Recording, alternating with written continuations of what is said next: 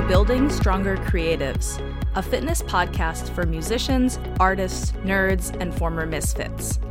I'm a former out-of-shape professional musician turned personal trainer and nutrition coach to hundreds of clients, and I'll give you no-nonsense information about what it really takes to get and stay fit within the context of a creative life. Here, you'll find practical advice on strength and endurance training, sane and simple nutrition, habit building, and time management tools to help you make lifestyle changes that actually stick. Most fitness coaches have no clue what it really means to be a creative, whether you're a professional or a passionate hobbyist. I'm different. I've been where you are, and I share your values. Let me show you how you can use the gym to build a kick-ass creative life.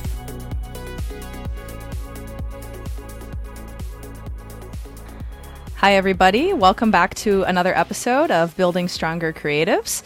We have another guest episode today. I'm really excited to speak with Ryan Beach. I'm going to let Ryan introduce himself and tell you a little bit about who he is and what he does in a minute. Before we start, I just want to say that Ryan and I have a few things in common. I'm not sure he actually knows all of this. We both have a podcast, which I definitely recommend you check out his podcast, which is called That's Not Spit, It's Condensation. Especially if you're a musician, it's a super, super helpful show. A lot of interesting guests and topics. We're both brass players. We are both from Nebraska. I'm not sure if Ryan knows this. Omaha, right? Yeah, okay, so you did know. He's from Lincoln, and I'm from Omaha. And then we both were at Northwestern University together. So Ryan was doing his master's degree when I was doing the first part of my undergrad.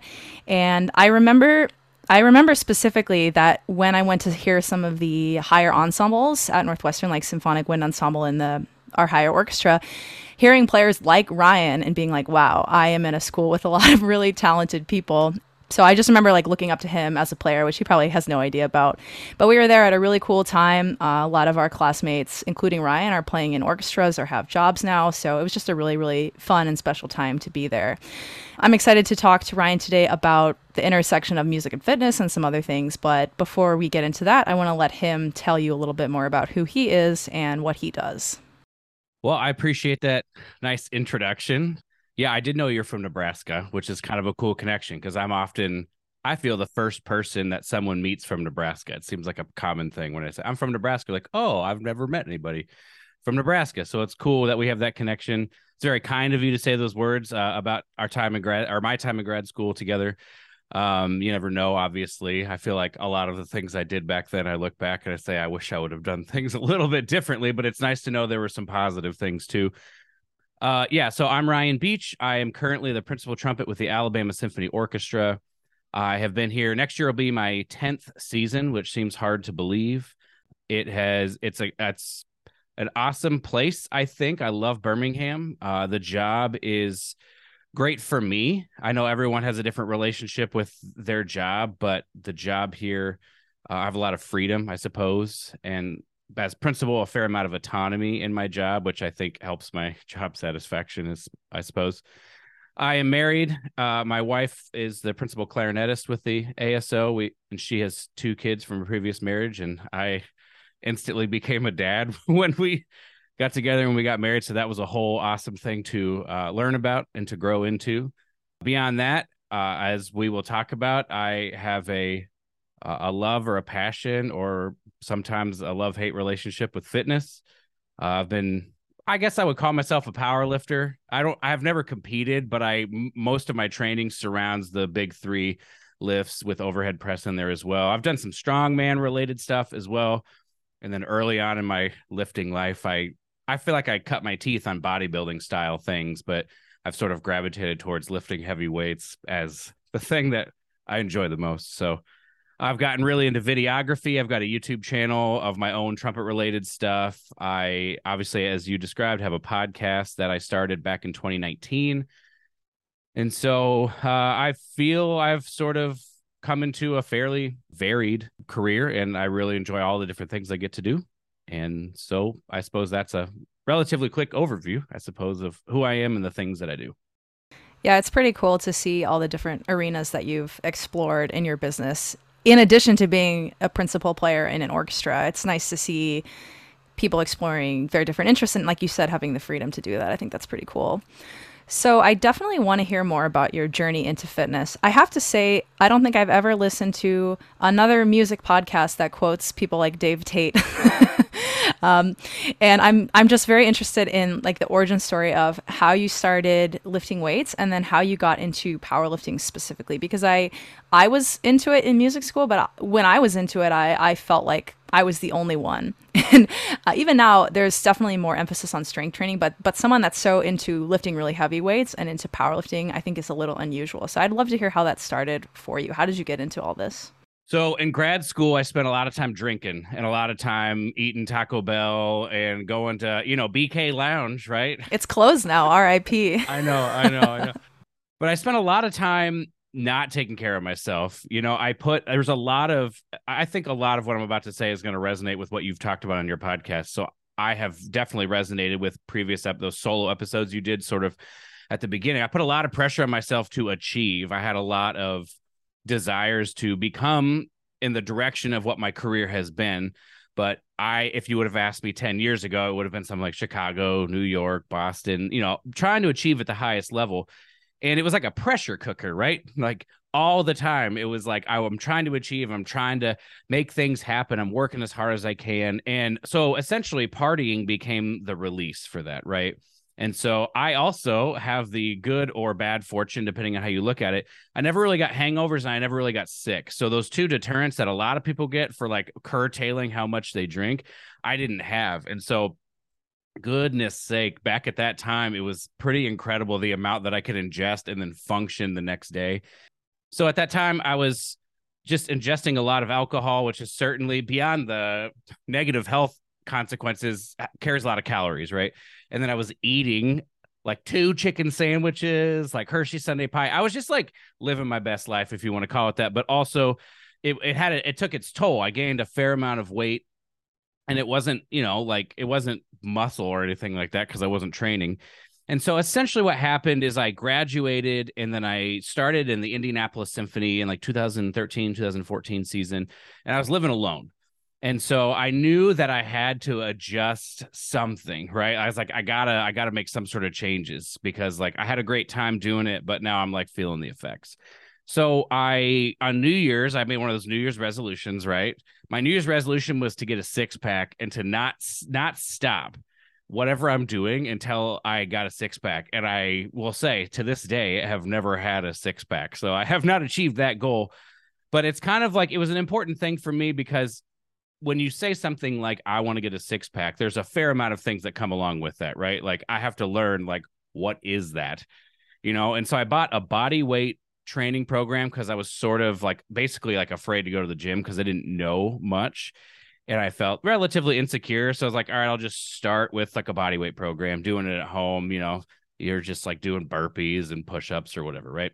And I bought like a pull-up bar, I remember, and I couldn't do a pull-up. So I did those like, forced eccentrics where you jump up and slowly let yourself down. I did all those types of things, just really feeling like just basically trying something. And I had the time to do it because, I just had the time to do it. And then also the nutrition part of it, trying to learn about nutrition. And it's interesting because at the time that I was watching it, like Athlean X was like maybe a year old, right? So it was like back in this like era of YouTube where people were just starting, I feel like, to post about fitness and things like that. And now it's like crazy. There's just so much out there that you can get to, both I think very valuable and then also some things that aren't as helpful. And so yeah, started watching hours and hours and hours and hours and hours and hours of like what kind of diet is this and like what macronutrient ratio. Like I feel like it was out of order, right? Like I wasn't like getting a structured, these are the things we'll do now, and the things now, like you would if you had a coach, they would just, wherever you're at, these are the things that we'll do. So I was just absorbing like every amount of information, and then it just took so much longer to like put it all in the right place, right? So but I had the time and whatever. And then with training, it was like watching videos on routines and like how to structure a routine, or just like sort of observing how routines are structured, like relatively compound exercises first, and then you move into more isolation and lower reps into higher reps and stuff like that. And, I would almost steal routines from people. say I'm going to do this routine. That's a really cool thing, except those people are like high functioning athletes or like bodybuilders, and I'm like a new trainee who probably shouldn't be doing that. That took me way too long to learn. And so yeah, it's just watching hours and just doing, like, I'm absorbing information that I'm not using, right? I was doing a body weight program, but I'm also watching stuff about like deadlifting and squatting, just sort of learning what's out there. And then when I moved to Alabama, I was teaching at this school called Samford University, and they had a gym and I could go to it for free. And so I actually started working out with some of the students there. And that's kind of where, once I did that, it was like, once I started actually lifting weights, I was like, okay, this is the thing that I'm going to do. Like, this is, of all of the forms of exercise I've ever tried to engage with, this feels like it's like up my alley. Like, I can work really hard, but I'm not running for like 90 minutes. And you know what I mean? Like, I'm more of a, I will work as hard, like super hard for a very short amount of time than like sort of a more endurance type thing. And so, then you're learning about form and you're learning about these things. And I think it was coinciding in Alabama with also what was happening in my trumpet playing, which was I got my job, I got tenure, and then I was like, now what? Like, now what goal am I going to achieve? Because everything was geared towards getting a job. That was the thing pushing me forward. So now I'm like goal less, right? So I do some recitals, but that didn't really do anything. And I think I got to a point where I was like, I don't know what to do to get better. I'm sort of like, I just stopped, more or less. I was like, I just don't know what to do. So I'm maybe just going to quote, stop caring. Like, I certainly did what I needed to do to be ready for my job, but I wasn't necessarily pushing my limits, if you want to call it that, the same way I would have been in school. And so that opened up this arena for me because I'm someone who likes to solve puzzles. I feel like I had this itch that I needed to scratch about learning about something. And that's where I think fitness took over, right? All of a sudden, it was this thing that I was a beginner at, and I could learn all sorts of things. And so that was like at a time in my life where I needed something like that. Fitness just entered into it, and I became obsessed. I mean, I'm kind of have that obsessive personality trait, I guess, if you call it that. And so, like I said, I was doing my job, but it was like I did what I needed to do. And almost all of my free time, I would be in concerts thinking about my deadlift session the next day, stuff like that. Like, I was so obsessed for years. I like almost never missed a workout. I remember I flew to Malaysia to play with the orchestra there. I played to Brandenburg with the Malaysian Phil, and then I flew back. It was like a 24-hour, 48-hour trip, whatever it was. And I went to the gym right when I got back.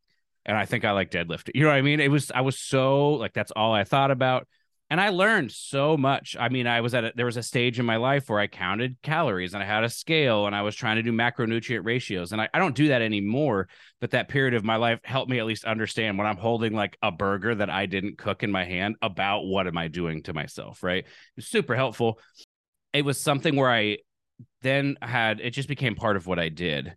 And I think once it became part of what I did, maybe part of my identity, but it was like something if I can just keep this rolling, even if I'm not obsessed with it, right? So that's sort of the baseline thing. And then the other thing it did for me, and this came from buying an actual program. So before that, I was like pulling things from YouTube, and then I bought an actual program from a strongman in Maryland named Brian Allsrew. And that program was the hardest thing I've ever done in my entire life. It was absurd. But I learned what that battle was like, where you have a hard workout and your mind is saying like, you've done a lot of good work today. You could just go home. But then you're also saying, no, I can finish this. I can keep going. I should try to finish it. Like, it really helped instill basically more discipline in my life. Like, I became a more disciplined person through that, which has reared its head in like every other facet an aspect of my life. So that's another reason I think fitness has stuck around, is because it's functioned to develop me personally, not just like in terms of my health or my fitness or my strength or whatever, but also like I'm more disciplined in how I approach something like videography from what those lessons I learned. So that's like a two-pronged approach. It started with, I need to lose weight. I want to get a six-pack, but then I kind of fell in love with getting stronger. And so I'm sure yours is the same way. It's just this constantly evolving thing based on like what thing actually matters to me and what other things would I like to achieve, if that makes sense. So a six-pack doesn't actually matter to me as much as like a 600-pound deadlift, right? And so you take some sacrifices here and there, and it's just, like I said, it's kind of a constantly revolving thing. But to me, that's interesting to engage with. I know other people may not feel that way, and that's why we have coaches. I have to ask, I want to reflect on some of what you said, but what is your total? Like, what are the best squat, bench, and deadlift that you've done? So my deadlift best is 525, I think. And my best bench is 365. That was like when you add the 25-pound plate on there. I think my best squat is like 425. Squat's giving me a lot of trouble. I'm getting better at it, but it's given me a lot of trouble over the years. Deadlift was the same way. It's just I had a period where I was like, I'm just gonna like really focus on, I pulled the weight back a little bit and did some of those like slow negatives on the way down to make sure my positioning. I just took the time to do that, and I haven't done that with squat yet. So that's kind of the next project, box squats, pause squats, things like that to try to get it right. Impressive numbers regardless. Squat was also the hardest lift for me. I have long legs for my height, and I think that affects my position in a back squat specifically because I have like more of a forward lean, which makes it a lot harder to get up out of the bottom. Right. Well, and also like foot, like that's taken me, and I don't have a coach right now, right? Because like I see an immense amount of value with coaches. It's just when we have certain amounts of time and resources, we allot them to the things that are in the big picture, right? So a coach is something that I just haven't invested in that I probably should, but like feet position and how much your toes are done and like low bar, high bar. Like I've seen you post so much about different body types and like how you adjust for various things and how you maybe even adjust the exercise itself, right? Just like how how to experiment with that is so much harder on your own because you don't know which variables you're trying to test against other ones. So that's, I think, why it's also taken so long too, is I'm just having to slowly I'm going to commit to doing it this way for like 12 weeks. And then I'm going to commit to another thing for 12 weeks. And then I'm going to see the difference. It's like 6 months to figure out one little tiny thing. So that's why it's taken so long, I feel like, too. Yeah, the details make such a difference. And for anyone who's listening that's not familiar, powerlifting isn't just going to the gym and lifting weights. It's a specific sport where you're competing in 3 specific lifts. So you're doing a back squat, with the bar on your back, you're doing a barbell bench press, and then you're doing a barbell deadlift from the floor. So when I work with clients that aren't competing in powerlifting, it actually is easier in a sense because I can find the exact variation that works for them. So if someone's having a really hard time with a back squat, well, we're just not going to back squat, right? There's a bunch of other squats we could do. But if you're someone who wants to really achieve in that sport, you really have to figure out like what is the exact position, the exact form and setup that's going to allow me with my body type and my strengths and weaknesses to execute at a high level. So there's actually a lot of like thought and work that goes into it, definitely. Yeah, it's just like the goal, right? Like, what's your goal? Is your goal to build your legs and to build functional strength within the squat, or is your goal to learn the back squat? Because depending on what that goal is, like you can build your legs in a billion different ways, but there's only one way to get better at the back squat is to back squat and to figure it out. So yeah, I mean, we'll talk about it in a second, but that exact thing is like one of the major tenets, like I pulled over into understanding how to practice. It's like whatever the goal is, like you got to know what that is first before you can start really selecting anything. But I know we'll get there, so I'm not trying to get ahead of myself. Yeah, we're definitely going to get there. I just want to reflect that for anyone who hasn't listened to me talking about my origin story, Ryan's lifting origin story and mine are pretty similar. Like we both got to a point where we were like, okay, physically this isn't working, I don't feel good. And then we both discovered that we were super interested in it. Like I also was consuming hours and hours of video and written content. I had a job at the music library, which was a perfect job because I didn't have to do anything, to be honest. And so I would sit there at the desk and I would just be watching YouTube videos and reading some of the guys from like Elite FTS. I also was really into powerlifting at the start of my lifting career. And I did do a meet actually my senior year at Northwestern. And it was just so fun to have something outside of music to work on, to focus on. And like just moving heavy weights was really fun. And that's why I liked powerlifting. And I think that it's pretty cool that someone else had a similar experience because I don't often hear that. I definitely want to hear more about how your fitness experience, your lifting experience has impacted you as a musician and as a teacher. I know you've done a lot of podcasts expanding on how these ideas have impacted how you organize practice sessions and how you think about playing. And I just want to hear more about what do you think are like the biggest impacts or changes that you've seen in your trumpet playing as a result of your experiences in fitness? Yeah. So I made a method that I essentially stole. I took at first block programming and I made it for musicians. Essentially, that would be the simplest way to describe it. And so it's the GOLD method. And that is just, I sort of found an acronym. I actually don't even remember how I came up with it, but it's an acronym I came up that is your practice must be goal oriented. Your practice must have an optimal starting place. Your practice must have a logical progression, and your practice should have a defined time frame.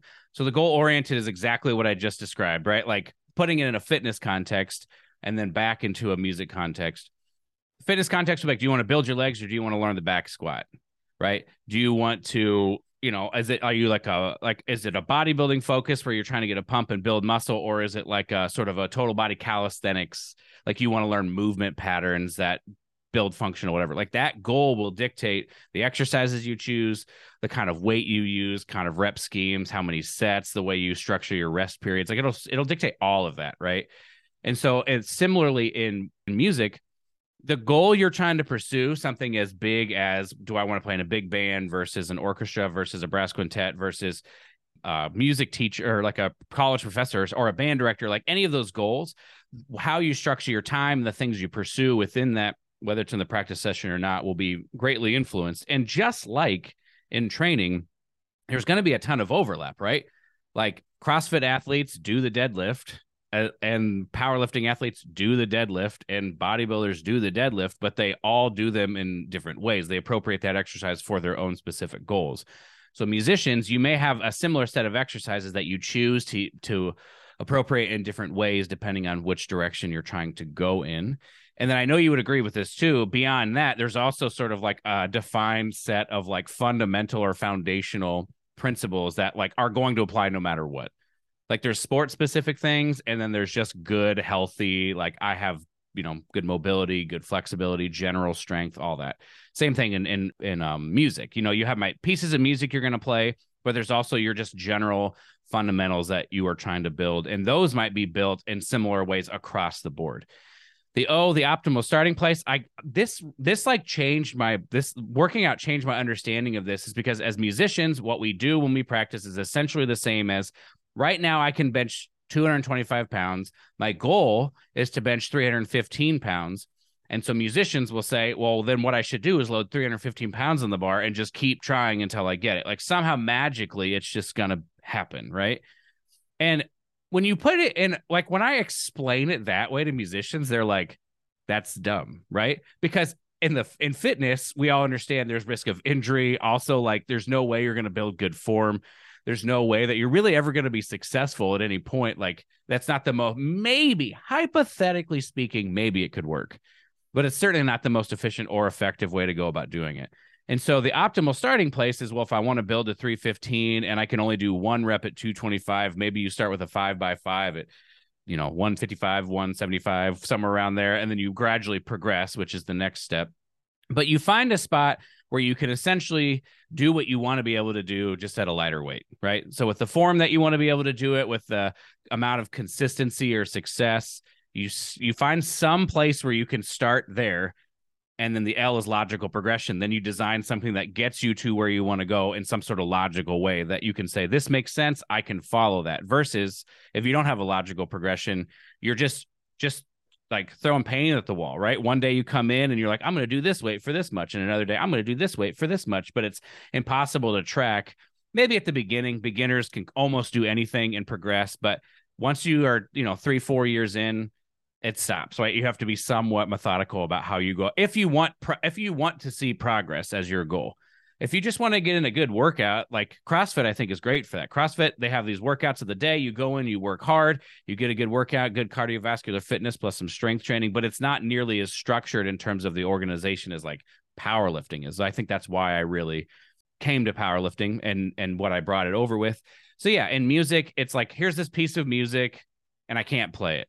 So, all right, well, I'm going to break down this piece into various sections, and I'm going to figure out, well, where do I want to be? But then also, where do I need to start so that I can already have really good habits? Maybe not 100% of the time, but a high percentage of the time. So I'm essentially, these habits are like stacking on top of each other. The more I'm doing the exercise, the better I'm getting at executing the skill that I want.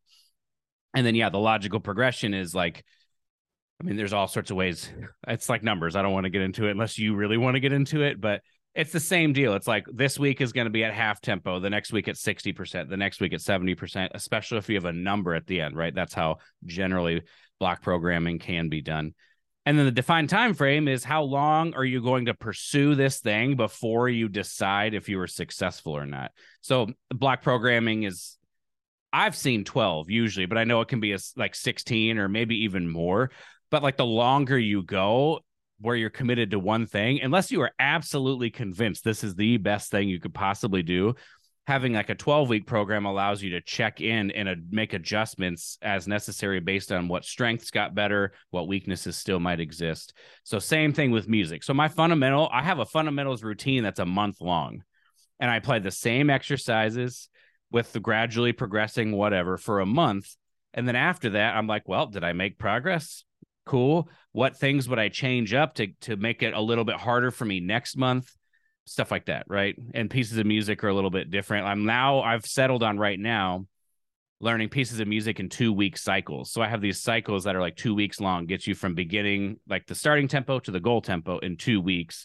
And then I just repeat those cycles because then I have the information that I got at the end of the first cycle at the beginning of the second cycle. So I can make it way more, does that make sense? Like I can be so much more intentional about the second cycle because of what I learned. It's almost like I'm willing to not learn everything so I can make the second one even more impactful. And I think as you repeat cycles in the gym, you sort of, okay, this is the squat form I'm going to roll with. And then you get to the end and you record yourself and you're like, okay, well, I see that I got stronger, but I can see I still have this weakness. I'm going to do another block program. I'm going to go back to the beginning with relatively light weights, but now have some more specific ideas of what I'm trying to get out of it, that kind of idea. So in a very basic sense, like block programming is where I started with this. And I've certainly learned how to bring it to music a little bit more effectively, because in music, there's also this like esoteric musical component that you can't like structure, right?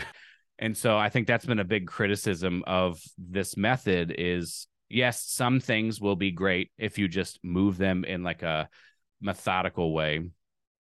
But music making isn't working out, right? Barbara Butler kind of challenged me on that. She's like, music is this whole other different, it's an art form, which I'm sure you could argue powerlifting, bodybuilding, stuff like that could be an art form. But like the way you structure powerlifting to be ready for that meet, it is like almost pure skill development, right? And like music is skill development. And then this thing on top where you like connect it to your soul. And that's the part that took me a lot longer to figure out. How do you structure time for someone to connect to their soul and also develop the skill necessary to do it consistently? So maybe that's an answer to your question. I feel like I'm just sort of all over the place because it's all just floating around, right? It's like hard to sort of condense it, but hopefully that is close to what you were looking for. Yeah, it's so interesting. A lot of times, so when I think about myself, I'll just use myself as an example. Most of the effects that I got as a musician from training were more like I had more energy, like my back didn't hurt, I felt more confident. And I love to hear this whole mental side because actually, as I've gotten longer into my training career, I think that's actually one of the most underrated benefits of training in relation to music is learning how to build skills and build more structure into your routine. I mean, I had fabulous teaching in my music career, but I really never was educated that much on how to actually structure practice. And as someone who's naturally like a little bit distracted, disorganized, I think that having a system like you're teaching actually probably would have helped me significantly. It would have given me more obvious benchmarks for, like you said, certain types of things, making sure that I could play an excerpt at the right tempo, in tune, with good sound and all of that stuff. And a lot of times in the practice session, I was just like, am I doing the right thing? Like, is what I'm doing even working? Like, I have no idea. And so I do think that having a structure like that, at least for certain parts of your playing, is really helpful. And I mean, with fitness, like you said, if you just want to move your body and have a good workout, you can sort of do whatever you want. And it's totally fine. But if you have any goals at all, whether it's something as specific as competing in a powerlifting meet, or even if you just want to get stronger, like after you have been training for some time, you need a structured approach in order to see progress. And music is the same way. When you're in high school, middle school, whenever you started playing, like all practice probably makes you better. All performances are helpful. But at a certain point, in order to see improvements in your playing, like you have to get more specific and more focused. And so I really appreciate hearing the carryover and the fact that you put it into like an actual method with real structure that people can use. I think that's really cool. I want to know, so since you're so into powerlifting specifically and lifting heavy things, doing strongman, I wonder if you've ever experienced pushback when you share it with people, the idea that musicians maybe shouldn't be lifting heavy weights because it's dangerous or that it might impact your playing. This is something maybe I don't hear as much with brass players, but with string players and wind players who need a lot of like fine motor control in their hands. I think a lot of people are worried that, I mean, trumpet players do as well, of course, but people are worried that it's going to negatively affect their playing somehow if they do a lot of this heavy lifting and heavy strength training. I'm curious if you have heard that at all and what your thoughts are on that. Sure, of course. I used to train with Hillary Tidman, and Hillary is a flute player, and she was deadlifting heavy and she was squatting heavy. I mean, it was pretty awesome to watch because she was willing, she just worked as hard or harder than I did. You know what I mean? It wasn't like, well, I'm a flute player, I have to treat it any differently. She was like, we're going to go in there and we're going to get some work done. And I mean, I don't have an answer, right? I don't have an answer for someone who's convinced themselves that like, I can't do this because like my finger's this or my finger's that. I see it as like, I know a lot of woodwind players. Okay, that's an overstatement. I know some woodwind players who have like forearm issues, right? Like they use their fingers so much and like the extensors of their forearms bother them. They get injuries like you've talked about.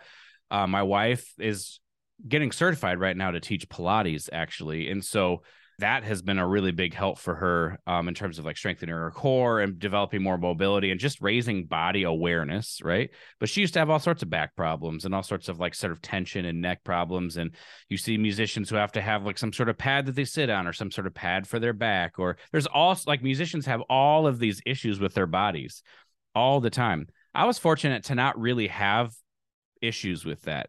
And so like that part of it didn't really enter into my space because it wasn't a reason why I was considering it. But I'll say like I sit with better posture. I understand better posture.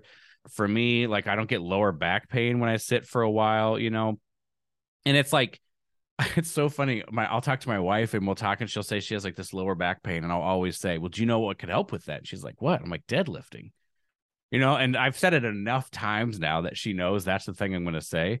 And I don't think she's against it. It's like a time constraint. Like there's many different things I want to do. But I think for a lot of people, they see something like deadlifting and they're like, oh, no, like that can't be for me. It's going to hurt my fingers. It's going to hurt my back. And it's like, in my opinion, it's the exact opposite. Like the point of doing it is you find a weight that's not going to destroy your back, right? You find some place to start and if it's not with the barbell, I've seen you like a huge part of what it seems like you're trying to share is ways to essentially adjust or like progress or whatever the word is for that, where it's like, if I can't do a barbell deadlift from the ground, here are options you can do that are possible to work you up to doing that.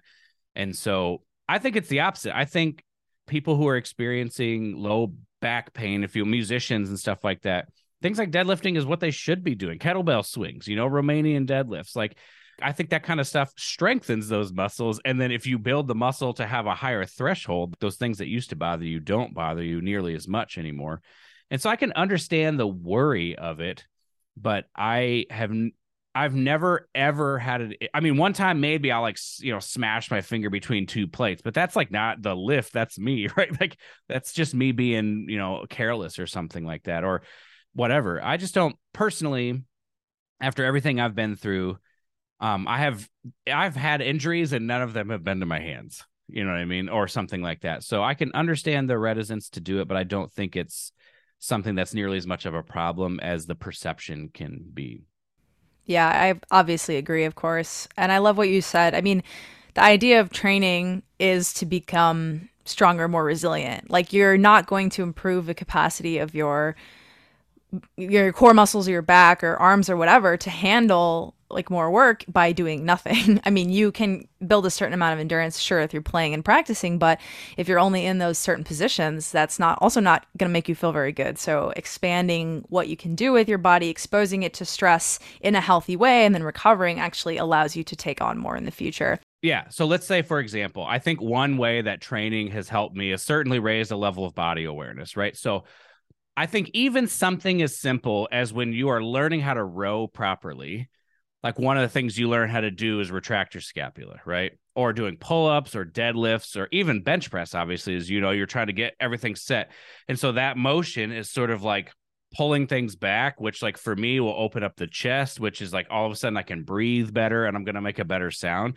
But bringing awareness to that means when I'm sitting in my chair, I can think about that, right? And so I can, not only does training help because I'm in the gym moving my body and strengthening it, but it raises awareness of ways to adjust outside of the gym. Because if I'm constantly sitting with terrible posture for this 15 hours of the day or however long I'm up, and then I'm working out in the gym for 1 hour a day, my body is still going to do the sort of the quote negative thing, if you want to call it that. So I think even something as simple as I'm working out to gain better body awareness so that throughout my day, I'm walking properly. I don't have like issues because I'm like, what is that, anterior pelvic tilt or whatever, where you like, it can cause low back pain for extended periods of walking or running, or I'm sitting with my shoulders rounded. And another way that I've tried to describe kind of bad habits and good habits with students is, this came from a book. I forget what it was called. A cellist in the orchestra who used to be here shared it with me. But the idea that like if I sit with terrible posture and I'm used to that, that feels comfortable. And then when someone pushes me up into proper posture, it's uncomfortable. But we know that like over the course of time, that proper posture is probably what's right. That's what we should be doing. And so even like the idea of I'm doing something that's uncomfortable versus comfortable isn't necessarily the way, the litmus test of like this is right or this is wrong. And I think like seeing it that way has helped me describe to some musicians, like you may be doing something that feels comfortable, but it's going to be limiting to you in the long run. So you're going to have to embrace some amount of discomfort to get you back on the path of what Barbara would call healthy trumpet playing. In fitness, this would just be proper body usage so that you can experience a lot of longevity. Whether you grow to a 600-pound deadlift or not, that'll allow you, I think, to have a healthier quality of life for longer in your life. So age becomes less of a number, right? Yeah, so much good stuff there. I think that you made a really important point. One benefit that I see of strength training in particular for musicians is getting more comfortable with this idea that some level of discomfort is not necessarily a bad thing in the service of growth. So even if you go to physical therapy, the people that succeed in physical therapy with an injury are those that are willing to do the drills, which oftentimes are uncomfortable. Like even at a really foundational level of repairing function, like you have to have some level of stress and discomfort in order to grow. And so the fact that something feels comfortable just because you've done it forever, and then some new thing that might be helpful to you is uncomfortable, doesn't necessarily mean that that's bad or that you should be afraid of that. And so I think that when you go to the gym and you push yourself and you feel what it's like to challenge your body in that way and understand, okay, like I'm not doing damage. In fact, I'm actually getting better, and understanding kind of where those lines are, I think is really helpful. And I really love what you said about body awareness, because for me personally, that was a huge benefit of training. Like I felt before I started lifting, like I lived in a head that was disconnected from my body in a lot of ways. And I probably could not have even, like, if you told me like move from the hips or something like that, I would not have even known how to do it. And so when you train and you internalize the right kind of cues, and as a side note, that's a big part of working with a coach, is that a coach helps you find the cues that make sense so you can connect to your body in the right way. But when you start to build that awareness, like once you have it, it doesn't really go away. And you can absolutely use that when you're practicing, especially if you are sitting poorly or have some sort of physical issue. Like if you understand how to manipulate different parts of your body, like you can use that in service of your playing. So that's definitely a huge benefit of doing physical training, because like most people are not, even if you're born with that, let me say, if you just sit and play your instrument and sit at a computer and sit on your phone all day, like you're going to lose some of that. So training is a really good way to reconnect with it and bring it into your playing. Yeah, I love that. So when I work with people, one of the biggest issues that I come across is like time management, organization, and how that applies to fitness is like a lot of musicians are so busy and they have such varied careers that they struggle to make time for fitness, even if they buy into it and they understand that it's important. And so obviously you've been training for some time. And as you mentioned in the intro, you're doing a lot of different things. You're playing an orchestra, you have a family. And I would just love to hear how you manage your time so that you can work out. And if you have any advice for other people who are struggling, other musicians who want to work out more, but haven't been able to make it work. Sure. I'll give it my best shot. I think understanding programming is the first step, right? Understanding basic tenets of programming so that you have a level of confidence or a level of independence, or again, working with a coach would be the best solution to that, because a coach can hear everything you're going through. And then the coach can say, okay, what do you want to accomplish? And then can either say, okay, this is how we're going to do it. Or I think even more importantly, the coach will say to you, all the constraints you gave me and then the goal you said you wanted to achieve, those things don't line up. So either we have to adjust the goal or we have to figure out how we can spend a little bit more effort to do it, right? If you say I have 15 minutes 2 times a week and I want to set like a world record in the, you know what I mean? Like that's an extreme example, but it's like, well, I'm going to have to adjust our expectations. So first for me is like understanding what is like at its core necessary to me or essential to me, right? So spending any amount of time in the gym is probably better than none. And so even if I can't get the most perfect workout in, or I can't, I'm like, okay, well, I don't have time to do like my 10 sets of whatever. So I'm going to do my 3 sets of whatever. Maybe I'll even increase the weight slightly. So I've worked heavy, I understand how to make some of those adjustments. So that kind of thing about programming allows me to do that. Two, I think understanding, do I have a couple of busy days or am I busy every day, right? So that will help you adjust. Well, do I have time 4 times a week? Do I have time 3 times? If you have time 3 times a week, 3 full body workouts is the way to go. If you have 4 days a week, upper lower is the way to go. If you have 5 or 6, but you don't have a lot of time, do basically push pull legs, or push pull legs, and then upper lower. Just keep the rest periods low, and you're just going to sacrifice in the short term the amount of strength that you can output because of the lower rest periods, right? Something as simple as that. I like have some of that knowledge, and it takes time to gain this knowledge, but it really gives me a level of like confidence that I understand how to manage various busy seasons in my life. Also, I have a gym in my garage, so I just have to go downstairs, right? And so that's another part of it. When I had kids, for me to disappear for like 2 hours was like less awesome than I could just go downstairs. And if I needed to be available, I would just stop my workout and go do the thing, right? And then I would come back. So those kind of, if you're willing to make monetary sacrifices in that capacity, it's just about sacrifices. What things are you willing to sacrifice for which particular goals are most important to you? And if your fitness goals are not at the top of the list, then you just got to find some way that's going to allow you to move, feel like you're doing good things with your body. And like, I have like low key goals. Like, again, I've deadlifted 525. I'd love to do 600, but I know in my heart, I am not able to do what it takes to see that goal this year. So I'm like, well, maybe I'll see that goal in 3 years from now if I'm able to just put a little bit of time, like adjusting the length of time you think something will take.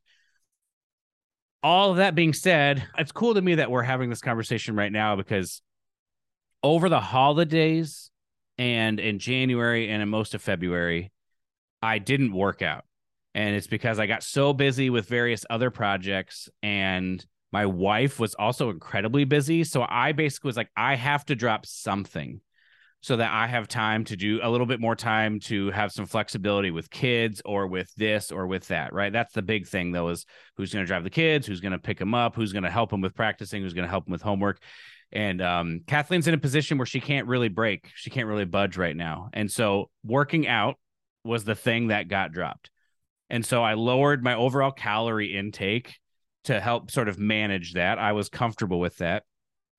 And I just didn't work out for like 3 months, and like that's by far the longest period of time I've taken. Before that was like 5 weeks.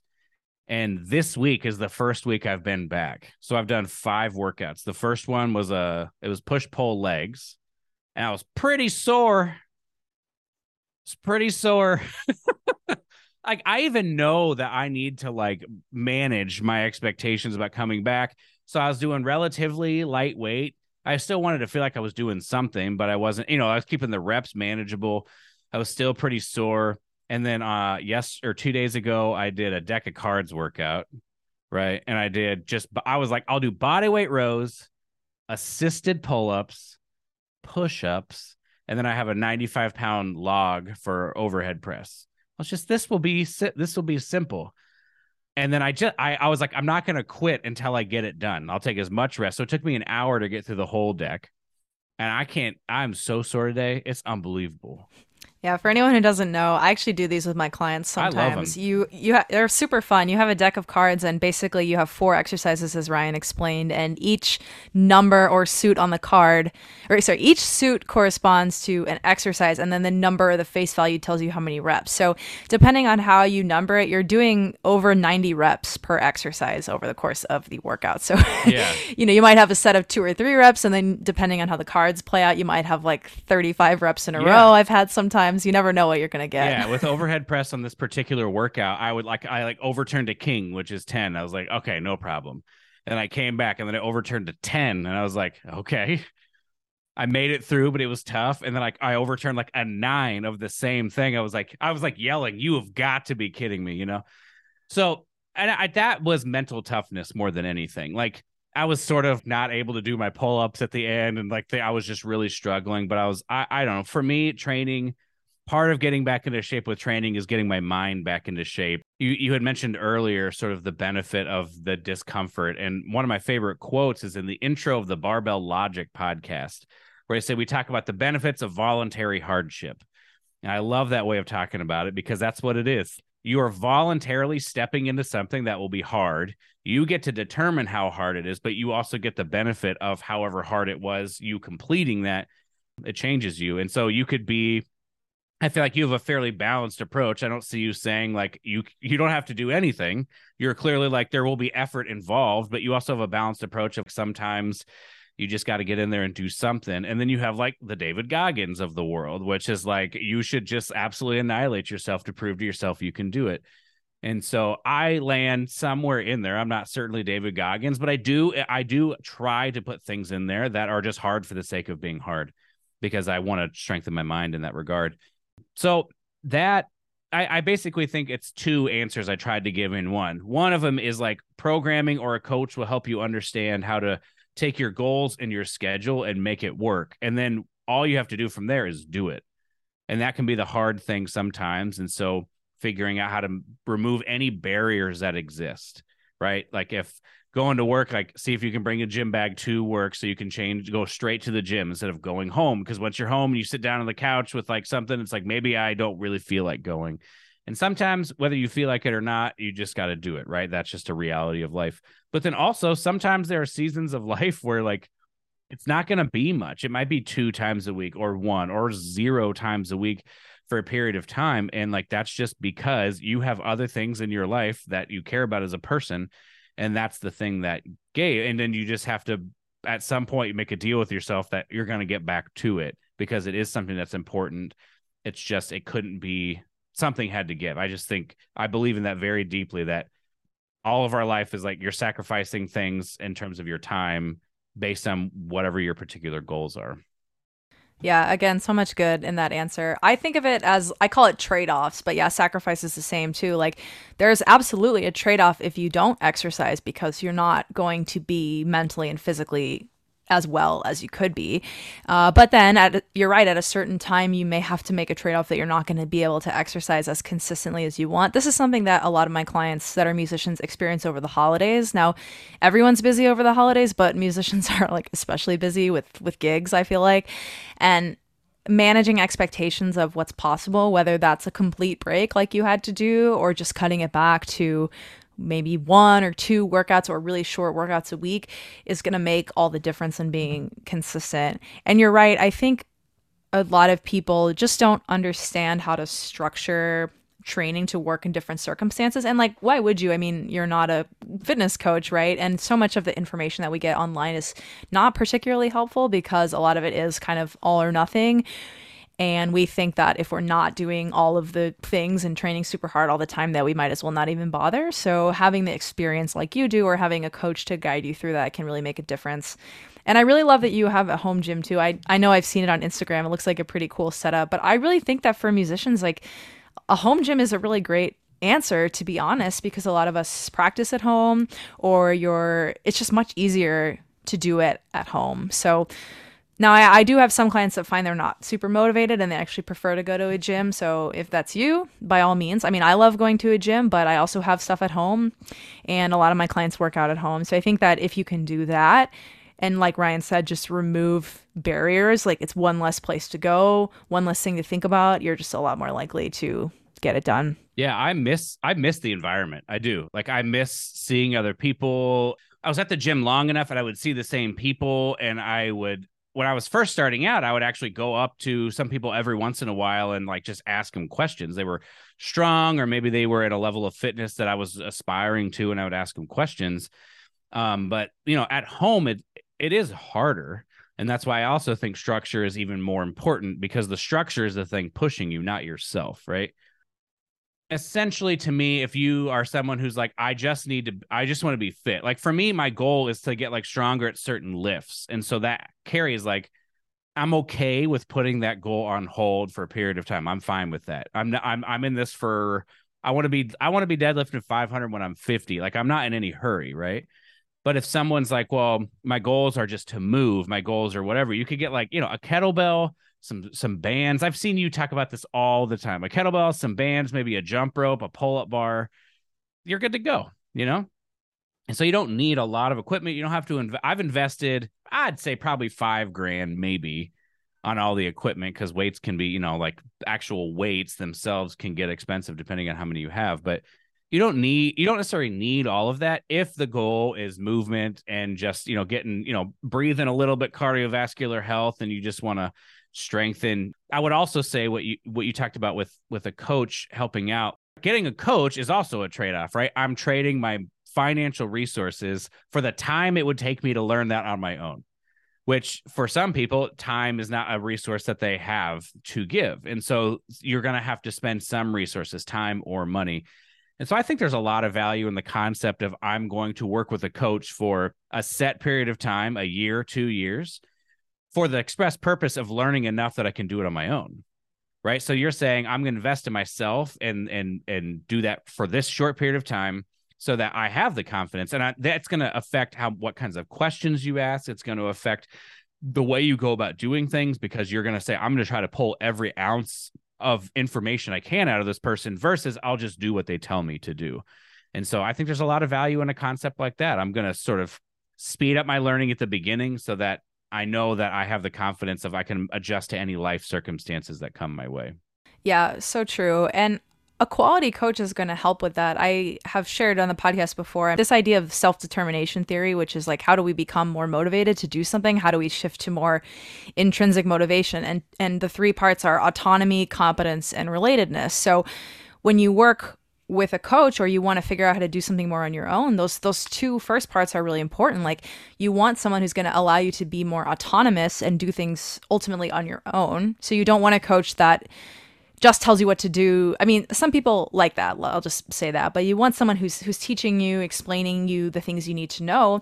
And then competence, like you want to actually be getting better at stuff so that you can do it on your own. And also just because the practice of learning and getting better at things is rewarding and is motivating in and of itself. And so when you're working with a coach, if you can try to actually learn things and figure out how to do stuff on your own, like you're going to be so much better off in the long run, even if you don't work with the coach long term, which some people choose to do for other reasons. But it's a much better attitude actually to go into that relationship with sort of the idea that you're going to learn and grow to do things on your own. So I like that you said that a lot. It's something that I think a lot of people miss. They think I'm just going to hire a coach and the coach is going to solve all my problems and just tell me what to do. And that maybe in the short term that works, but in the long term, you don't actually get any better from that. And then when you can't work with the coach anymore for whatever reason, like then what are you doing? So approaching it from that attitude is really, really helpful.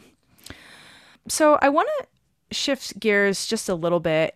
So something you've talked about on your podcast is how you made the shift partially through your experience in Indianapolis and then through other things as well, from like really hyper identifying with your success or failures or whatever as a trumpet player and having that affect your sense of self-worth or your mental health. So I think that a lot of people, so this is a, fitness podcast, but I also like to take a holistic health approach for musicians because I recognize that when I was in the music world, like one of the things that really held me back was not just that I was out of shape, but that I had a lot of like performance anxiety and mental health issues and things. And I don't think that enough professionals are talking about this. And so I love that you share about it on your podcast. And I would just love to hear like how you started to make that shift from, again, over identifying with your job or what you were doing as a trumpet player, and how you started to like regain a sense of self that was kind of separate from your instrument. That's a big question. It's all spiritual for me. I at this stage, all of that is dictated by my faith. But when I was coming into it, there was a number of different, I guess, resources or books that sort of started pointing me in a certain direction. I got into like the power of now and mindfulness for a little while. But essentially, what happened was I didn't get tenure in Indianapolis, and I asked the question, who am I if I'm not principal trumpet in whatever orchestra? Because in my mind, that's like what defined me. I was now this thing. And you just wrestle with it for a while. And like I said, I started watching some videos of like Eckhart Tolle. I think that's how, I can't ever remember how to say his last name. And then Anthony DeMello is another resource that I listened to. And like I said, those just sort of like, it was just people were speaking differently. I grew up Christian, but I never really understood, like I grew up going to the church but I never really like understood the why behind it. I understood what all these things say, but I didn't understand like how I was supposed to interact with these things. And I feel like, yeah, like Anthony DeMello and the power of now and stuff like that even introduced the idea that there's a separate me and a separate I, right? That there's the me. I'm from Nebraska. I play the trumpet. I'm married. I live in Alabama, but those things aren't like me at my core, like my soul, so to speak. There is like a thing underneath all of that. And so I think even just awareness that exists and asking the question, is there a difference between the two, is like enough to get it started, right? Like, I feel like maybe people, like I wasn't aware of it. And so maybe other people are similar, that when you're not even aware that there is a difference, you're just walking through life thinking all of these things define you. And so for us musicians, when we spend all of our time and efforts in the practice room and in ensembles and surrounded by musicians, our perspective is so limited. And we like, even like that, I mean, to take a sidestep, that's even a value of the gym, is you're now relating to people who don't do that one thing that you do. And you start to see yourself as, I am someone who goes to the gym. And like, once you kind of see you can break out of this sort of singular way of seeing yourself, even with a second thing, I feel like that helps begin to ask the question, like, well, what things am I doing that I'm doing because I feel like I have to? And what things am I doing because I feel like this is what I want to be doing with my life? And I'm not a believer. I know everyone comes at a different spot. I'm not 100% believer that we're just like masters of our own destiny, right? Like we get to choose everything that happens, because I believe in God and I believe God has a say in a lot of that. But I do believe that we can orient our lives in a direction and begin to do work that reflects where we would like to be. And over the course of time, we sort of settle into where things should be. I feel like, you and I would be evidence of that thing. Like, I am not at the job that I would have chosen if you would have said, where do you want to be? But I'm here, and my life is all the better for it. I met my wife here. I now have a family. I've got a great house. I mean, like, there's so much about my life that I would have missed out on if I would have said, this is what I have to have. Same thing with things like videography. Like, that came about during the pandemic. I wouldn't have like chosen a pandemic to be the thing that gave me time to learn how to do this. And obviously there was so much negative that came from the pandemic, but I would imagine some people feel like there's some potential positives that came from like a total halt of life. And then asking the questions, well, like, what do I do? Where, like, what am I if I'm not doing this thing that I'm always used to doing? So I think anything that shakes things up like that, for me, it was not getting tenure. For some people, maybe would have been a breakup with somebody, or other things could be just not achieving a particular thing you set your heart to do, like getting into a grad school or winning a particular job, or, I want to move to the city and make it big, but it's not happening a year later or something. I feel like any of those things that shake up our everyday life are opportunities to then be sort of to reflect on, well, am I even doing the thing I want to be doing? And like, who told me that I have to do this, right? Like, who told me that I have to play the trumpet? Was it me? Did I feel like I was pressured into doing it by other people? Like, it can be painful to unpack a lot of that. And I've done a lot of crying, you know what I mean? done a lot of crying, unpacking some of the stuff and figuring out some of my issues. So I'm not trying to pretend that it's a pleasant process, but I think it's given me freedom to do that. The freedom of knowing like the trumpet is just one of the things that I do. And I try to do it at the best level that I can because that's just the kind of person I want to be. I feel I deserve to get as strong as I possibly can in the circumstances that are available to me. Am I going to get as strong as like Brian Shaw? Probably not. But that's because his life circumstances are different. Is he going to get as good at the trumpet as I am? Probably not, right?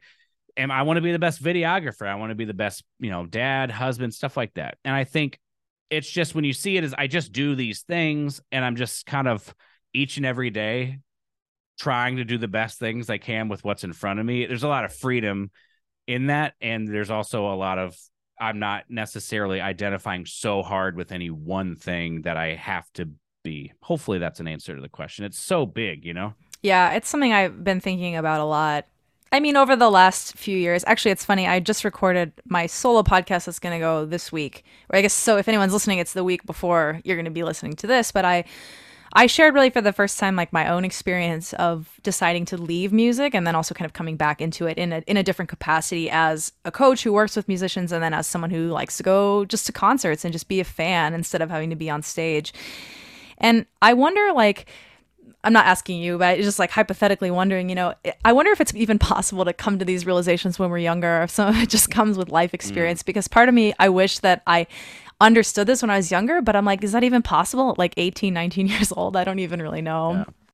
Yeah, I when I first started posting stuff on social media, I would even say this out loud. It wasn't like a hidden thing, but it was almost as if I was trying to create resources that an 18-year-old version of myself could listen to and like benefit from, as if I would somehow shift the course of my life in a different direction. And, I think it's very valuable. I think it's so valuable because I obviously, as someone who has tried to do this thing on my own podcast and in other capacities, I think it's very valuable to share and to try to talk about our own personal experience in ways that people might be able to connect with.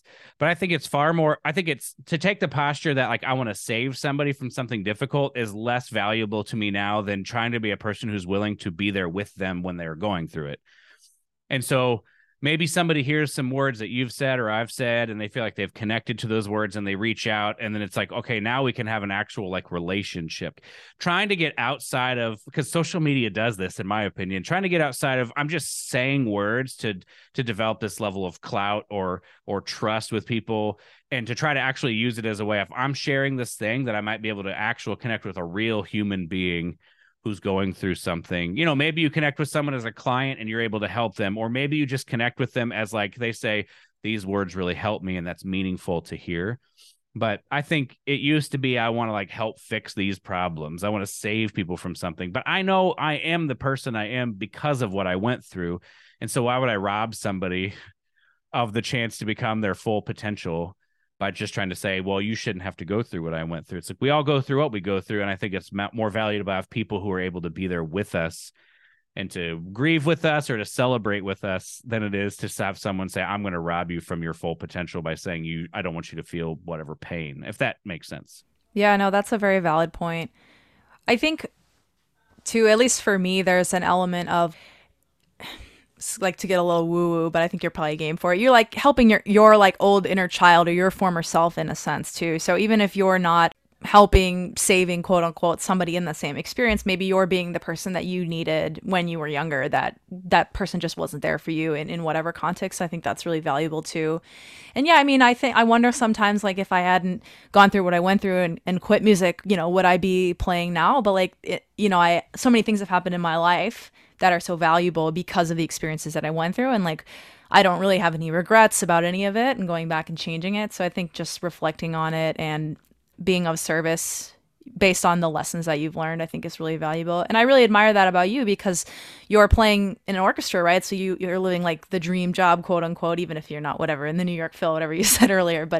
And the fact that you're still doing work online and you're helping people work through their issues and you're coaching and teaching and learning new skills and exploring your interests, I think is really cool to see that you're able to like have, I guess, a more full life, for lack of a better saying it, where like not everything you're doing is all about the orchestra, even though I'm sure you love to be in the orchestra, like you have other interests and you're able to explore that as well. So that's really cool and inspiring to see.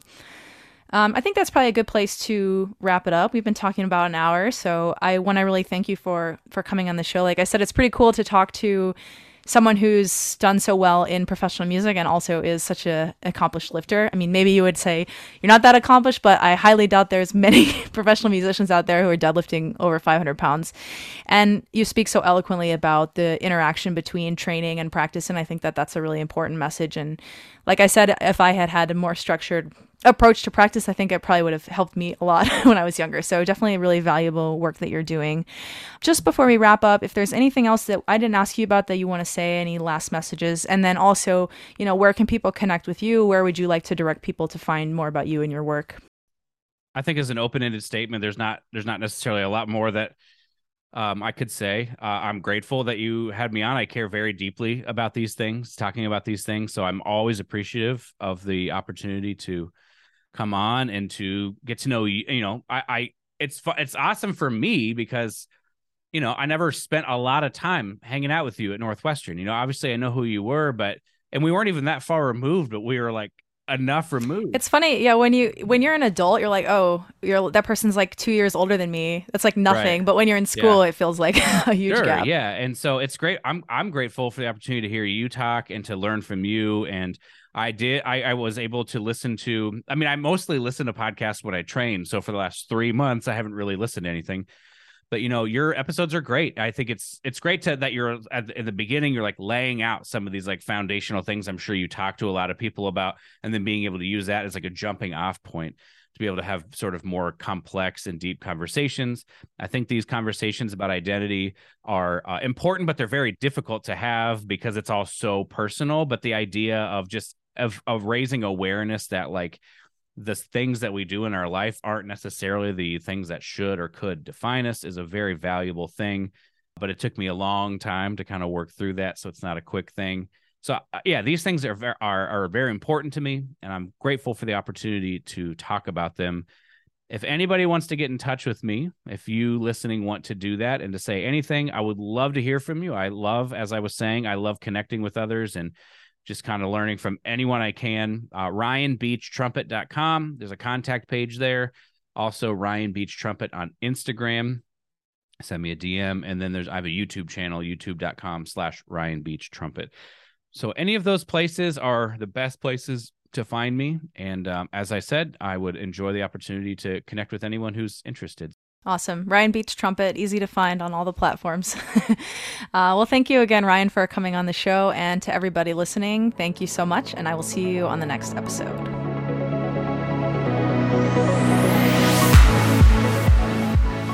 Thanks so much for listening to this episode of Building Stronger Creatives. If something you heard resonated with you, I would love for you to share this episode with someone else who might enjoy it. I also always appreciate comments, ratings, and reviews. These things help me get the word out to other creatives who could benefit from this type of information. See you back on the next episode. Until then, stay curious, stay passionate, and stay strong.